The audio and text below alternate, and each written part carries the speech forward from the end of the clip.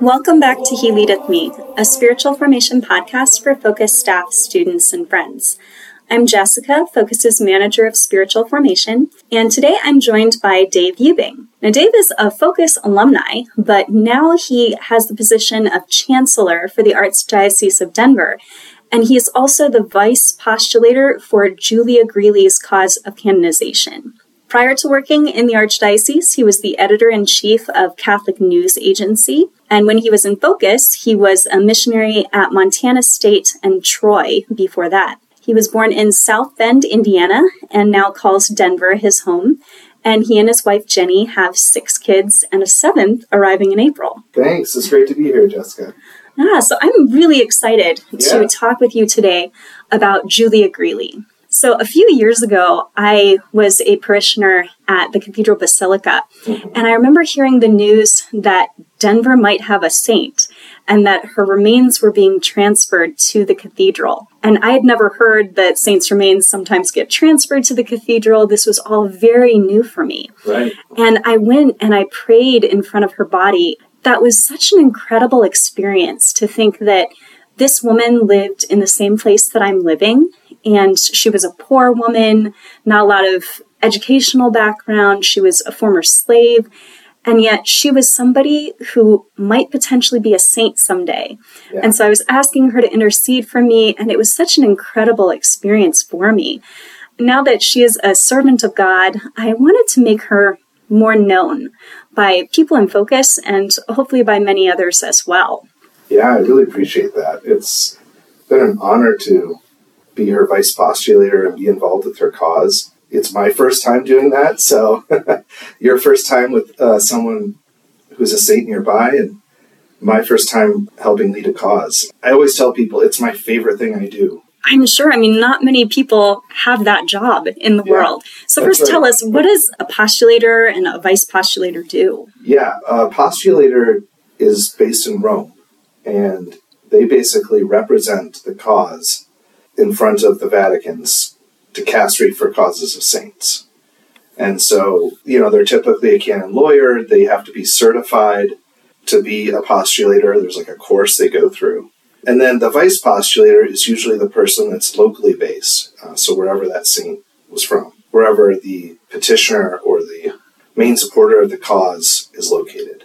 So for Julia's cause, the Archdiocese of Denver is her petitioner, the person or organization asking the Vatican to consider whether or not she's a saint. Maybe later we'll get into what the different phases are of the cause, but in the initial stage, the vice-postulator helps it's the local phase. So here in Denver, you help with the local investigation, and then I'm also in charge of just promoting awareness of her. Yeah. So with the investigation, are you the one who gets to research whether or not something is a miracle, or do you look through her life and you present papers to the Vatican? What's involved with the investigation? Yeah, so there's 2 phases to a cause for canonization. The first is the local or diocesan phase, and then the second is the Roman phase, or the Vatican phase. The local phase starts off, and I'm not going to go into all the complexities, but I'll give you an overview here, because it is quite complex. First, the local bishop has to ask the rest of the U.S. bishops if they think it's a good idea to open the cause. The bishops, you meet once a year in Baltimore in November, and then in June they kind of shift around their meetings. So at the Baltimore meeting in November, they have a voice vote on should this person's cause be open. And then there's also a check of all the Vatican's files on that person. They check to see if there's anything problematic in their background. Now with Julia, they had no idea. Who is this person? She's a slave. There's nothing. So that was pretty easy. And we are fortunate that there are 5 other candidates being considered for sainthood from the U.S. They're all African American.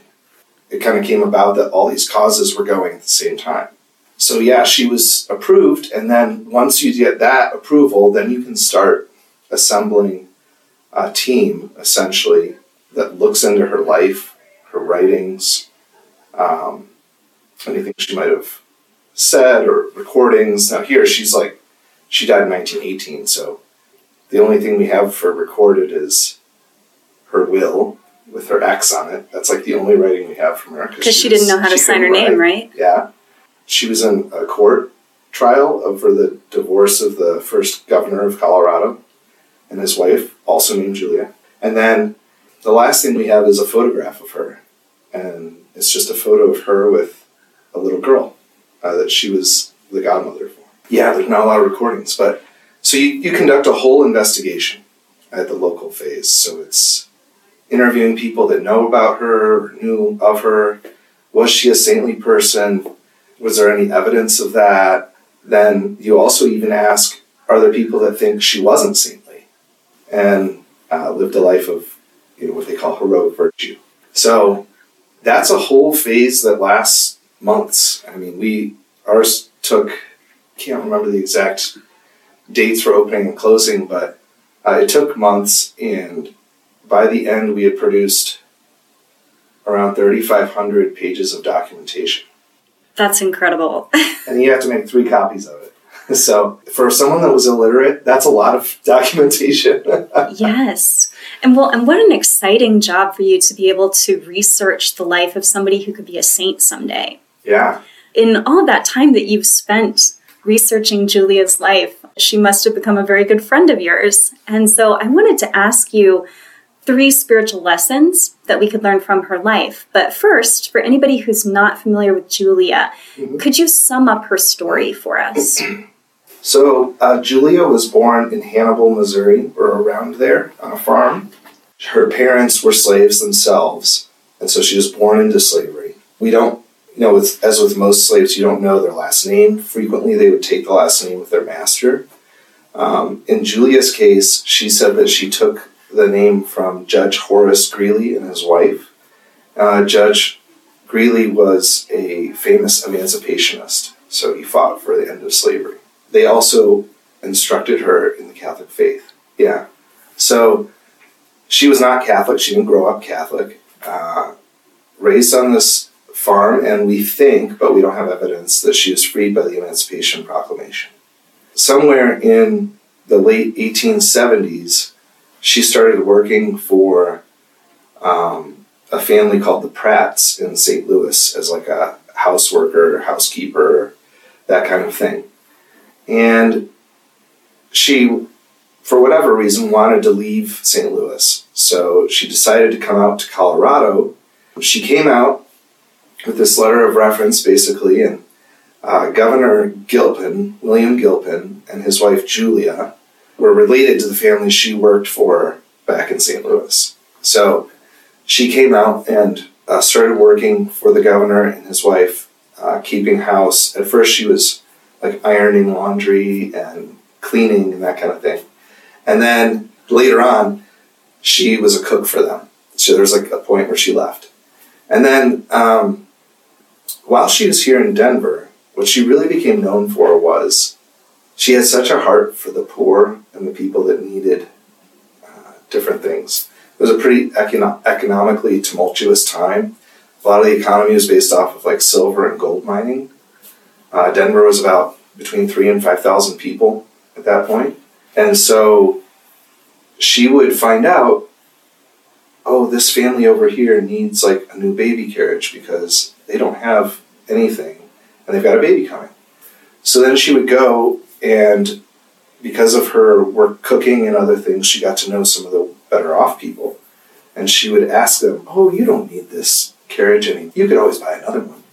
And would take it and deliver it to the family in need. She did the same thing with coal, because a lot of stuff was powered by coal back then, or heated by coal. Food, medicines. She would take wealthy girls' dresses from dances they went to and refit them and sew them for poor girls so that they could go to the dances too.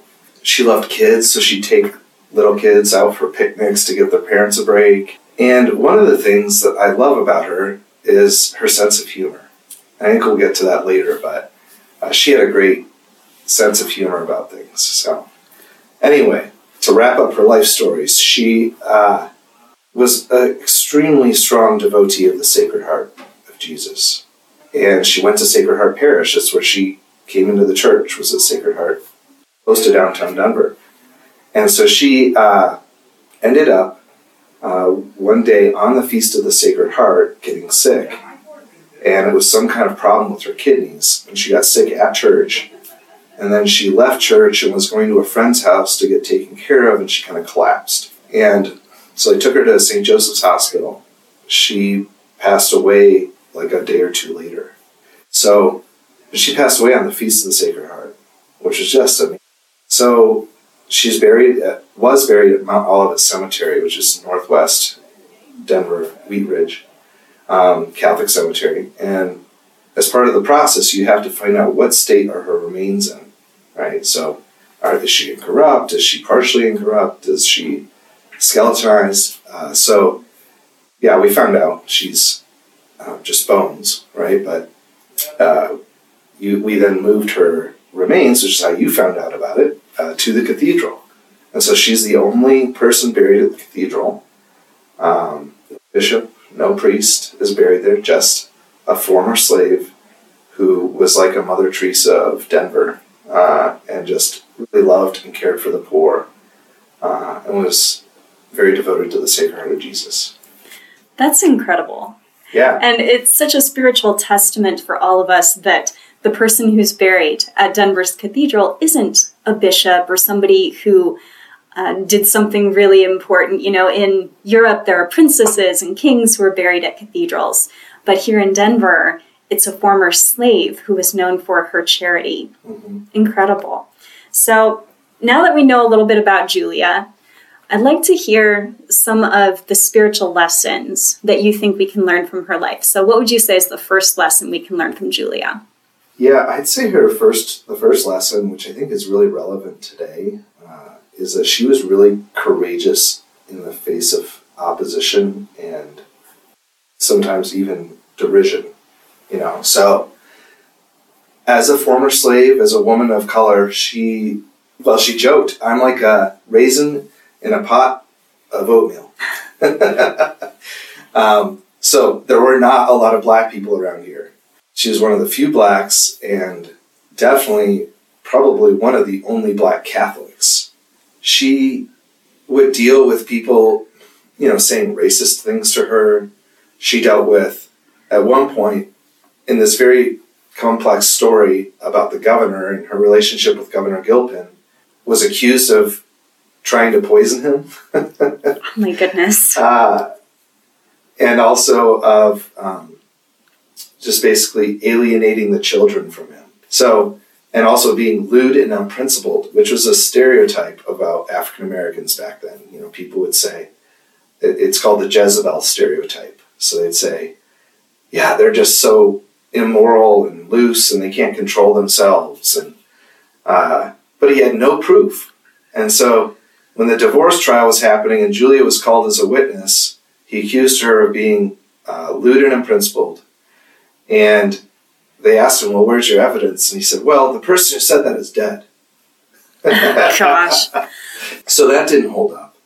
And I think the governor, he was a bit paranoid and maybe had some mental health things going on. I'm not sure. But there was no evidence she ever tried to poison him. But in any case, she dealt with that and she didn't speak ill of the governor or other people that treated her badly. She just kind of went on, relied on God's providence to provide for her. So. Yeah, incredible heroic virtue in the face of opposition. And one of the things that struck me from Julia's story is that I read that as she was doing all of these beautiful spiritual works for people, she would do some of them at night because she knew rightly that there were some white families that would be embarrassed to receive charity from an African-American woman. And so she would do it at night so nobody would see that she was the one who was giving them charity. And I read that and I thought, there's no way that I would have that kind of virtue. I'd be like, if you don't want to receive charity from me, that's fine, then you won't. Yeah. But Julia had this heroic virtue where she cared about them despite their prejudices against her. And she was willing to show them the love of Christ despite how they felt about her. I mean, That's heroic virtue right there, as far as I'm concerned. Yeah, she also would give money to people that asked for it, even though they were better off than she was. And she sometimes knew it was a scam, but did it anyway. Wow. Because what mattered to her was not holding anything back, being charitable even when she knew it wouldn't be, that she was being taken advantage of. That's my first spiritual lesson. Yeah. So what's the second one? The second is what I call her recipe for relationships, which was humility spiced with humor. So, as you were just saying, she was very humble. Didn't care that she had to go at night to give charity to people. One time, somebody spotted her walking down an alleyway carrying a mattress on her back. Which of us could do that? That's hard even for a guy, right? Yeah. So, yeah, she was called everybody's aunt by people. She was known all around town, was friendly to all. And she would boast of how the girls that she took care of with giving them dresses when they were poor to go to dances and stuff were the most modestly chic of Denver. So she would make jokes like that. One time when it was really cold outside, below zero, Julia ran into this neighbor named Ed Graves. And so he was out and he'd taken his kids to go visit his mom, their grandma. And they're going back home. It's about 9 o'clock at night. Julia is going by and she has one of her baby carriages that she's got different donations in, food and clothes and things like that. And she just shouts out to him, "Hey, Mr. Graves, got anything on your hip?" Which, back then, hip flasks were a thing. And so, she needed something to keep her warm at night in the cold. There was also a time when Julia walked into Sacred Heart, which had a school at the time. There was a bunch of kids in there. And one of the kids noticed that she had her skirt on inside out. And so the teacher looked over at Julia and said, "Julia, why are you doing that? What's going on there?" And she said, "I know, sister, I know." And the kids just all laughed and, played along with it. So she was humble and she had a great sense of humor. Well, I feel like humor is something that isn't brought up very much in the lives of the saints. But as people grow in holiness, I feel like they grow in senses of humor because they're able to laugh at themselves. Mm-hmm. And it's really their humility that enables them to do that. Yeah, that's right. And even to put it to use for a good cause, like one time there was a fundraiser and it was a beauty contest. Okay, now Julia, this is something I didn't mention earlier, but when she was a little girl, got one of her eyes hit with a whip. And so one of her eyes was always partially closed and would just kind of weep tears. And she would, dab at it and keep it clean and all that. But she wasn't the most beautiful woman to look at. Okay. But she enters this beauty contest, which was to raise money for Sacred Heart Church. And just to make money for the church, she went around to all the firemen in the metro area, which was about 20 fire stations at the time, and raised money from the firemen. And she got $350, which back then was a lot of money. I don't know what the equivalency for today is, but she won the contest. That's amazing. She won. Yeah. Oh. Yeah. So she had no problem with letting herself be made fun of a little for a good cause. Mm-hmm. So that's beautiful. Yeah. Now, what's your last lesson that we can learn from Julia? Sure. So I think the last lesson is that she let her heart be moved like the Sacred Heart of Jesus is moved for our sins, for our condition of poverty, spiritual or material or otherwise. And really let her heart be conformed to his. One of the things that Julia would do every first Friday, you know about the First Friday Sacred Heart devotion. So she would go around every first Friday and had these pamphlets for the Sacred Heart League, which she was a member of. And she would go to all the firefighters in town. She had a real love for firefighters. And ask them to enroll in the Sacred Heart League. And she'd give these pamphlets out to Catholics, non-Catholics, anyone. She went to the chief of the fire department and said, "Chief, can I hand out these tickets?" He goes, "Well, what are they?" "Tickets to heaven." "Sure, Julia, as long as you give one to me." So she would hand these out, and the reason she would do it, particularly for firefighters, was at the time it was really a dangerous profession. I mean, it's still dangerous today, but even more so then. And we don't know for a fact, but we suspect there was one incident that really put this on her radar, which was there was one fire station that was all African Americans. They were called to a fire at the Warwick Hotel downtown Denver. And while they were there fighting the fire, the floor collapsed, and 3 of them died. 3 out of the 5, I think. And so that really hit home for her, and she saw, oh, these men are in danger all the time, and what about their souls? So I need to make sure that they're close to the Sacred Heart of Jesus. They fight flames. Jesus' heart is a flame with love for them. So that's a 22-mile trip. She would go every first Friday on foot, 22 miles to all the fire stations. In one day. In one day. Yeah. So we learned when we exhumed her body, actually, she had arthritis in pretty much every joint you could have it. And her right knee was bone on bone. So she had a limp, and that's why. And yet she still did those 22 miles. Yeah. Yeah, she just heroic, right? Yes. So... And what an incredible example of a missionary. Evangelization right there. Right. Suffering so that Jesus will be made known. That's right. So, I was a missionary. Was it Montana State and Troy State? And I remember, and this is something that I think can really apply to all the missionaries listening and the students too. I would have times where I felt like the Holy Spirit was saying to me, you need to go talk to that guy right there in the cafeteria. I really did not want to do it. But I did. And it turned out to be like this guy was a fallen away Catholic, and he had been trying to find some community and fellowship, and it was an opportunity to invite him to an event we had going on, like a Friday luncheon at the parish, and then Bible study. So Julia was so attuned to the Holy Spirit like that too, and to the needs of others. In one instance, there was a poor black cook, I think his name is Tom, and he died without any kind of burial plans, or he's very poor. And Julia had bought a plot at the cemetery for herself. And because he was so poor, she just gave the plot. And he was buried there. And when Julia died, she didn't have any money either.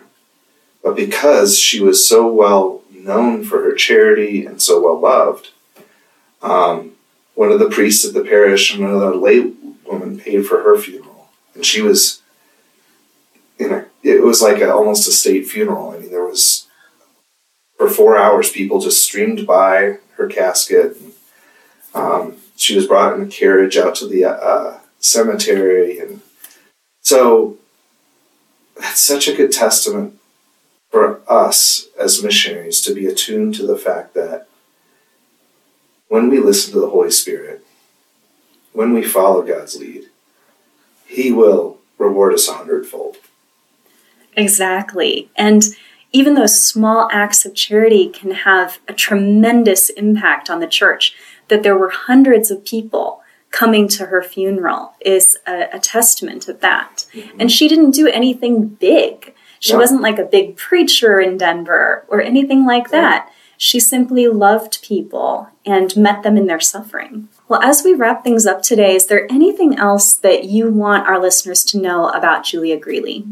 It's just to reemphasize what you were just saying, that don't be discouraged by the fact that the things you do might be small. Don't get discouraged that well, I put all this effort into something and it seems like nothing came out of it. I remember hearing from a fellow teammate from when I was in Focus about 5 years ago, so I was in Focus between 2002 and 2005. So that was a long time ago. That was over 20 years ago.